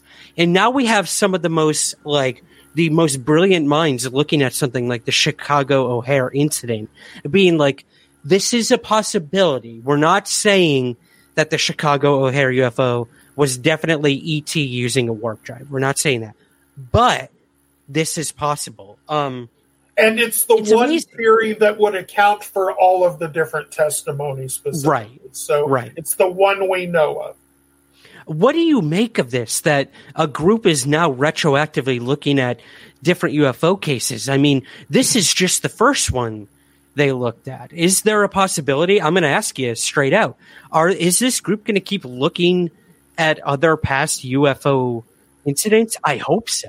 So one of the things Johnny Martyr, who's the president of this group, told me was he laments the fact that every kid in school wants to be an influencer and nobody wants to be a scientist, right? Because he's a scientist and he worked with scientists. And he says part of their goal at Applied Physics, the group he runs, is how do we make physics fun? How do we make science interesting? How do we make kids say, this is something I want to do with my life and something I'm curious about?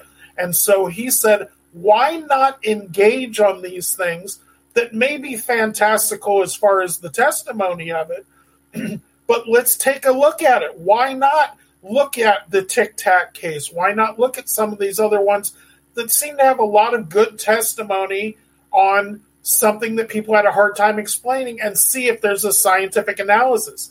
I know that Kevin Knuth and some of these other guys at the Scientific Coalition for UAP Studies kind of did that with the Tic Tac. And they said, well, if the radar tracks were right, that the thing was going from 80,000 feet to 50 feet in less than a second, what would do that? How would that work? What would the energy requirements be?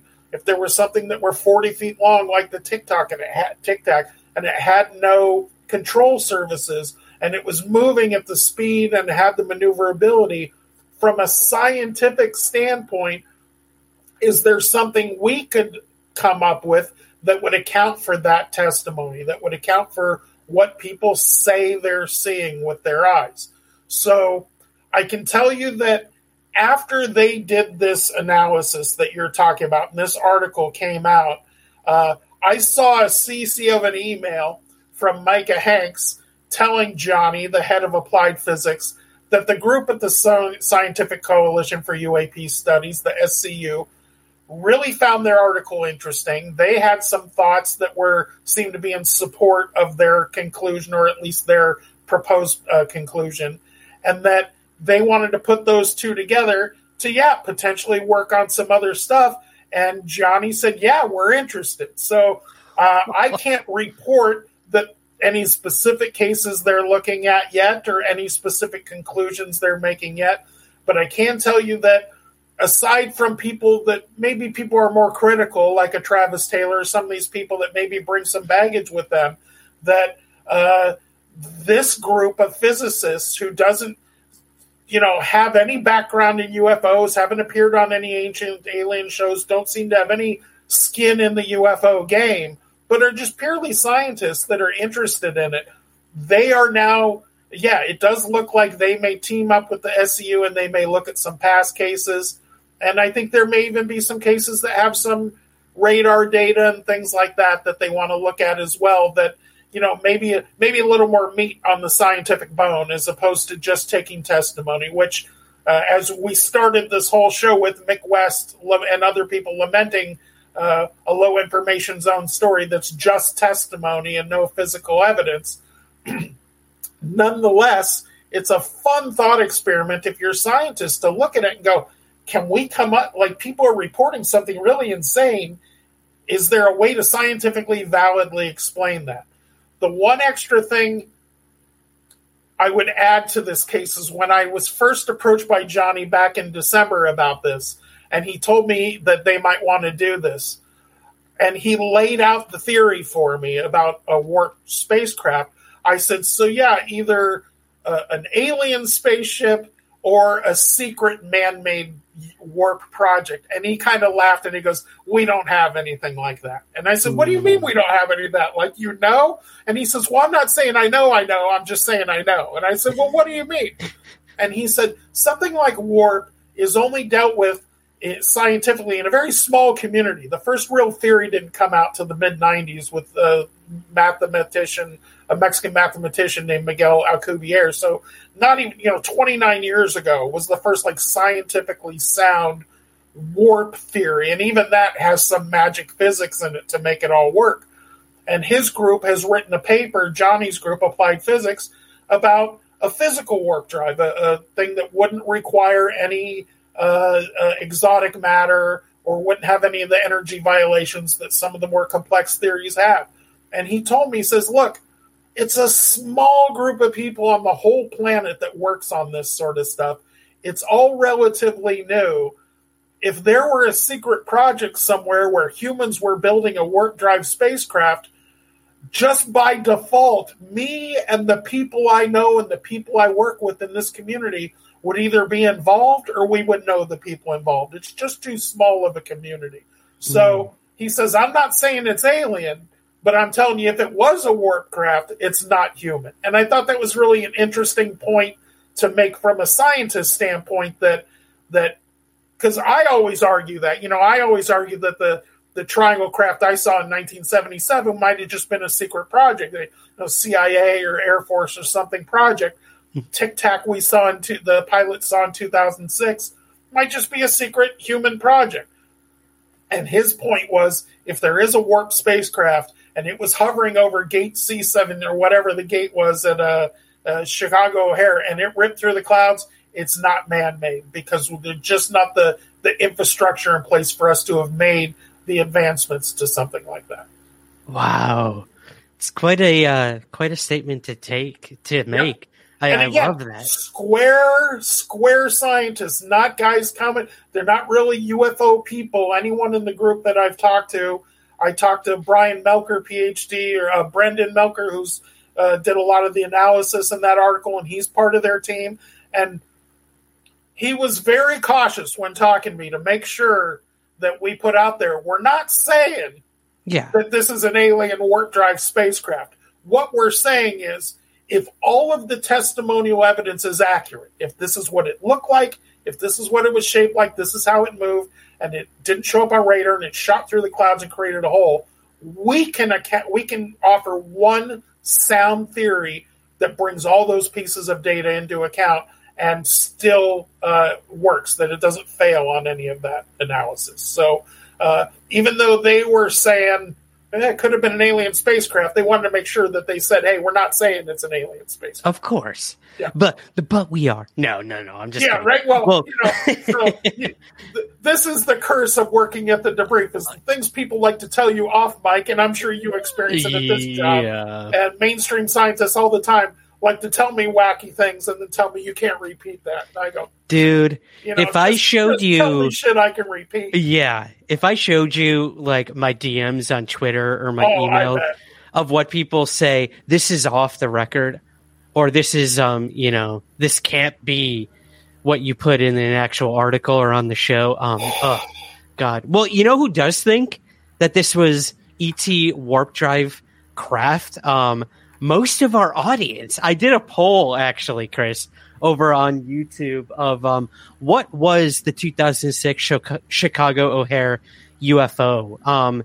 And let's go through this poll here. As we speak, 5% believe it was a balloon. So Mick West would be very happy with that. He was probably actually wide balloon. Right. He was probably the 5% actually who put that. 15% believe it was a hole punch cloud. 28% believe it was an interdimensional craft, and 52% believe it was a warp drive ET craft. Yeah, and so the hole punch cloud is addressed in the article that we did. Mm-hmm. And I think it's important to note that hole punch clouds are a real thing. They exist in nature. You can see them up in the sky periodically. They do even occasionally occur around airports. The problem is when it comes to temperature and humidity and other aspects that have to be in alignment for them to exist. I think they're also called full streak clouds. Just didn't exist that day. It was too warm. The various atmospheric information wasn't of a nature that you would get because it has to do with the vapor freezing and coalescing. Yeah, exactly, to a point, and then dropping down, and you get this nice round hole. So people are right that even if it was a UFO, even if the most outlandish answer that it was an alien warp drive spacecraft is the right answer, it would still be a hole punch cloud. So anybody who says it's a hole punch cloud is still accurate. If they're saying it's a naturally forming hole punch or fall straight cloud, it doesn't seem that the atmospheric dynamics that day at that time were of a nature that it could have happened on its own. Is it possible that an airplane shot through the clouds or a drone or something else shot through? Yeah, I think the atmospheric dynamics would have supported that. So again, did people see something else that just looked like a disc and looked like it was shooting straight up vertically and looked like it was 1,000 feet around and it was really just a drone or an airplane or something else? Or by an airport, of course, that's a legitimate explanation. We just had a lot of witnesses in this case who weren't connected to each other, describing it as a disc, describing it as huge, describing it as rapidly accelerating vertically. So none of those things seem to support conventional aircraft we know of, especially in 2006.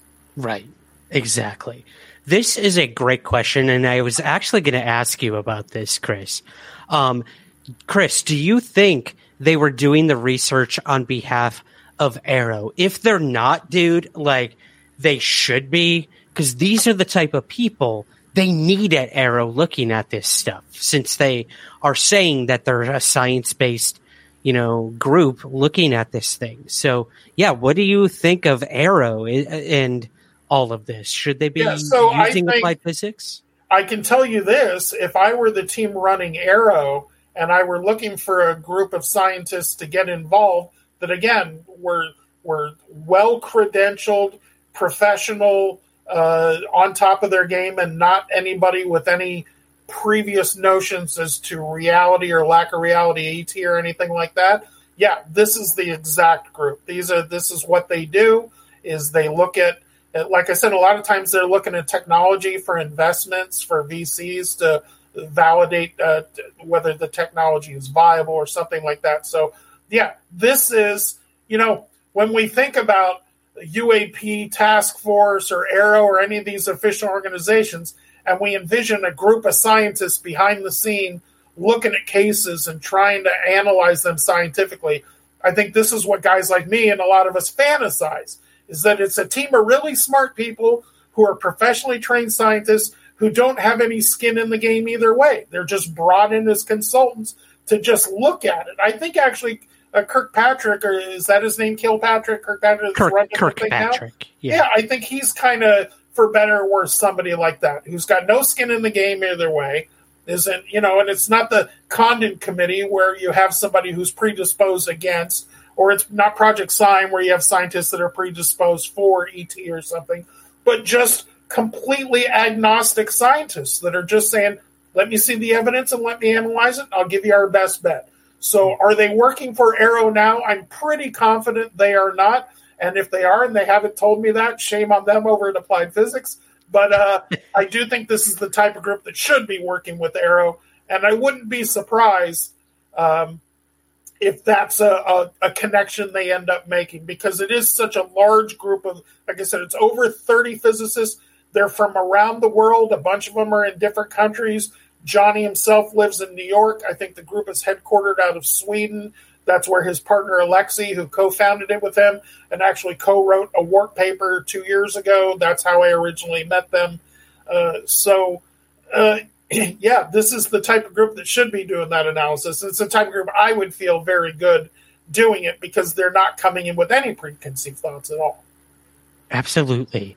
Yeah, again, I think this is so exciting and invigorating to have a group like this looking into past UFO cases and possibly current UFO cases in real time as they get, reported to AARO and stuff like that. So, yeah, I think this is an awesome lead that you got over there at the debrief, and a working relationship with this group that I think is only going to enhance the legitimacy of the topic being taken seriously of UFOs in the scientific, aspect. So yep.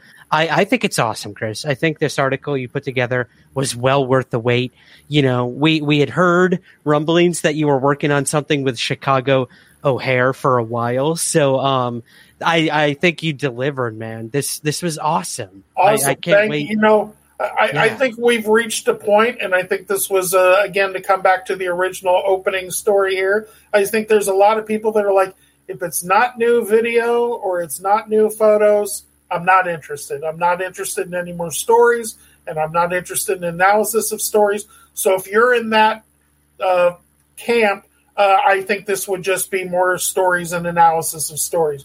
But if you're somebody who's looking for scientists to take this seriously, for mainstream, credentialed, well-educated scientists to take this topic seriously, and for them to offer theories on the information we do have, in this case, purely testimonial evidence of something they see that would meet the threshold of all the things that were witnessed in that case. Yeah, I just think give me more of this, not less of this. Absolutely. Give me more, buddy. Hey, that's a perfect transition. Give me more. So what do you have, if you can, tease us on what do you have coming up over at the debrief before we begin wrapping things up here? So we are working on a lot of things over there, as always. There's a lot of cooking going on in the kitchen. I've been known to get myself in trouble with the team over there from time to time by leaking things out. Like, I think I leaked this Chicago thing out in December, and here it is coming out in May. And people are like, man, what's with the wait?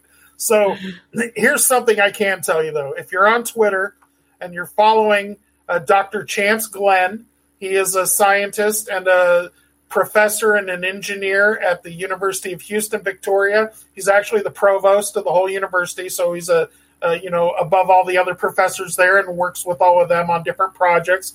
But he is a scientist and engineer. I met him through the fact that he was working again on like a warp drive type theory, and again, just hard science on how space and time can be warped. And he tweeted this out the other day. He said, recently, I had the pleasure of speaking with 3 gentlemen about their experiences with UFOs/UAPs. One ex-military, one scientist, and one businessman. At least one has an experience that has been documented with AARO, AARO. I will discuss this more on Ask Dr. Chance. So Ask Dr. Chance is a new show on the Debrief's YouTube channel. Our premiere episode was April 26, 28, somewhere right there at the end of April. And Dr. Chance spoke about space travel, and he just took readers' questions and addressed them. But in this upcoming episode, which will be at the end of May, so we're only a couple of weeks away, he's going to talk about what he mentioned right there, which is he's going to do a full show on UFOs. Again, a mainstream college professor, engineer, PhD, who's, because of his association with the Debrief, is looking at some of this stuff now and has been involved in it. And he's going to now come out and talk about, I think he mentioned 3 different witnesses, at least one of which had their experiments documented with arrows. So he's going to give up the goods, whatever he's learned from them, whoever these witnesses are, whatever their experiences, including the one that was documented. He's going to discuss that on his show at the end of the month here on the YouTube, on the Debrief's YouTube channel.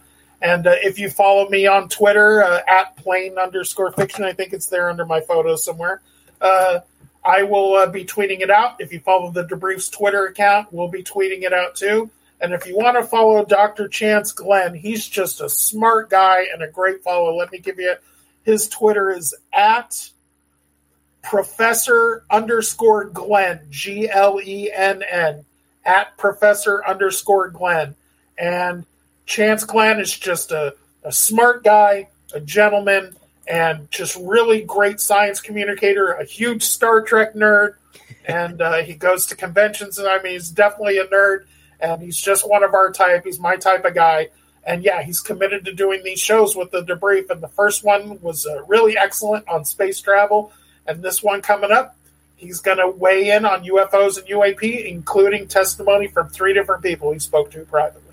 That's amazing. I'm so happy you guys got him to work with you over there. Oh, He is a huge Star Trek nerd. I saw him with his little logo pin on recently. Well, and we should mention also the other awesome podcasts over at the Debrief. You've got Rebelliously Curious with Chrissy Newton, our very own co-pilot here at Somewhere in the Skies, and future projects as well. Stay tuned for that.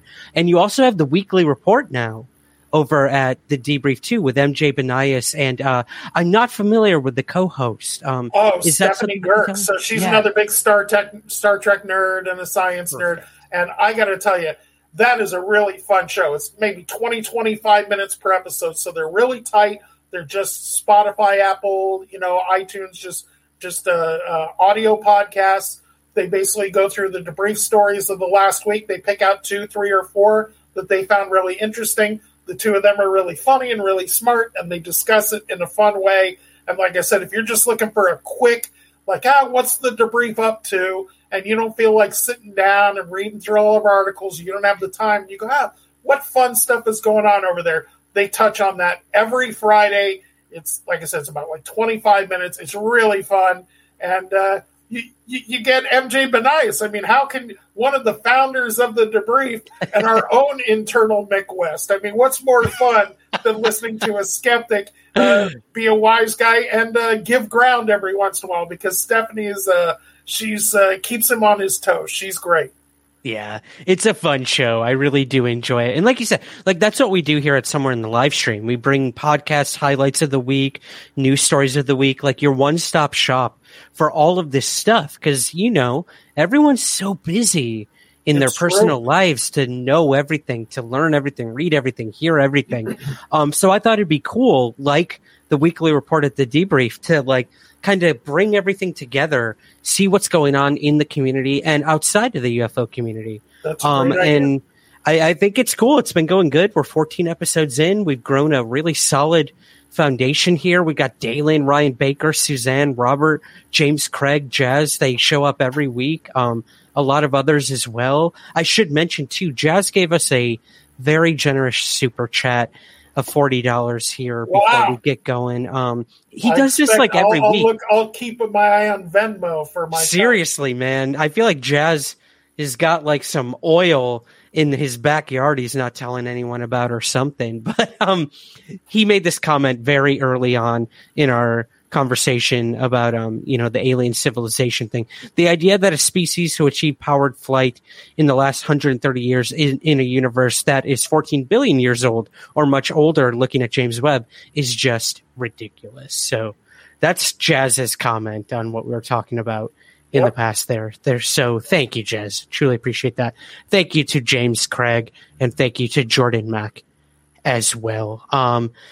That's all I got, Chris. I kept you for literally almost an hour longer than I told you. So I'm going to let you go for the night, man. You were just, God, I could do these science-based episodes with you at least once a month. So I can't wait to have you back in the near future on Somewhere in the Skies. But as my mom used to always say, if Chris doesn't know the answer, he'll make one up. So. Spoken like a true ufologist, actually. Yeah, Let's be completely Hey, thanks for having me out, man. Personally, I got a ton of love for you. I just think you're a gentleman. I think that just people that, if you are new to this community or just kind of sticking your toe in and going, like, is this all I hear on Twitter is it's all trolls and it's all fighting and it's all negativity. I found anything but in the UFO community. I joined up here about 2.5 years ago, right before I started working at the Debrief, and I started interacting with people on here, and I found a lot of great, fun, positive, open-minded people that are just looking for answers. And Ryan Sprague is one of my favorite people I've met here, and I listen to your show. I'm a fan. I read your books. And I think anybody who's looking for a cool, fun read or a cool, fun show hosted by a guy who's not out looking to gotcha anybody or out looking to be negative and just have fun in life, as my wife would say, Ryan Sprague passes the smile test, which means you're always smiling, brother. It's one of my favorite things about you. Oh, thank you, buddy. Well, it takes people like you to keep me smiling in this field, trust me. So I will say goodnight to you and to your wonderful wife. But thank you. Thank you for your time tonight.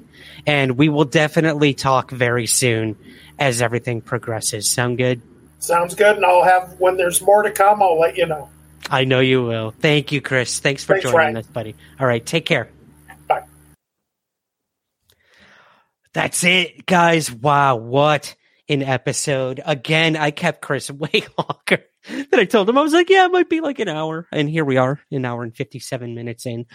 So I am going to say goodnight to you guys. It's getting late over here in the UK. But this will be the podcast episode for the week, but we have some awesome episodes coming up in the very near future as well. I'm doing a whole episode on Close Encounters of the Third Kind. No, not the movie, but actual cases. And that was co-researched and co-written by the one and only Preston Dennett. So I will be bringing you, I believe it's 6 Close Encounter of the Third Kind UFO cases that you probably have never heard of before. Very obscure, very cool cases. So that's going to be coming to you in the following week of Somewhere in the Skies. But this was incredible. I'm so happy we got to revisit the Chicago O'Hare UFO incident from a fresh perspective by this group, Applied Physics, and brought to us by Chris Plain at the Debrief. So that's it, guys. That's all I got for you. Oh, yeah. That book right there just came out. So check that out, too, if you don't mind. Over on Amazon in paperback and ebook, Stories from Somewhere in the Skies. Dalen has been in the chat all night. She's actually in the book. Her crazy, dramatic UFO encounter in the outback in Australia on a military base. Stunning case. You'll read about it in Stories from Somewhere in the Skies.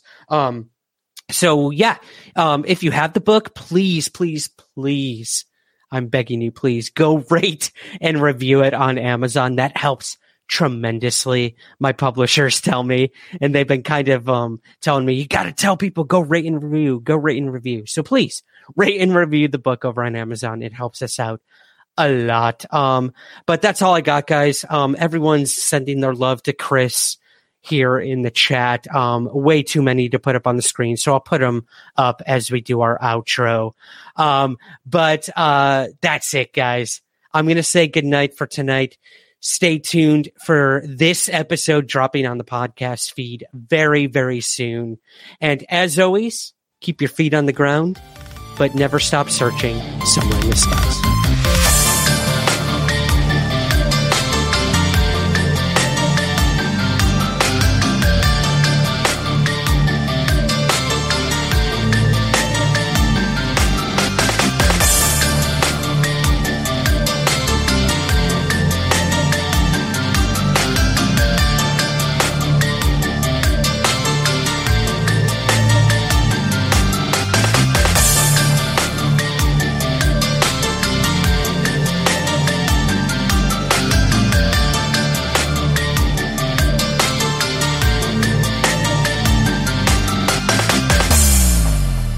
Somewhere in the Skies is produced by Third Kind Productions in association with the Entertainment One Podcast Network.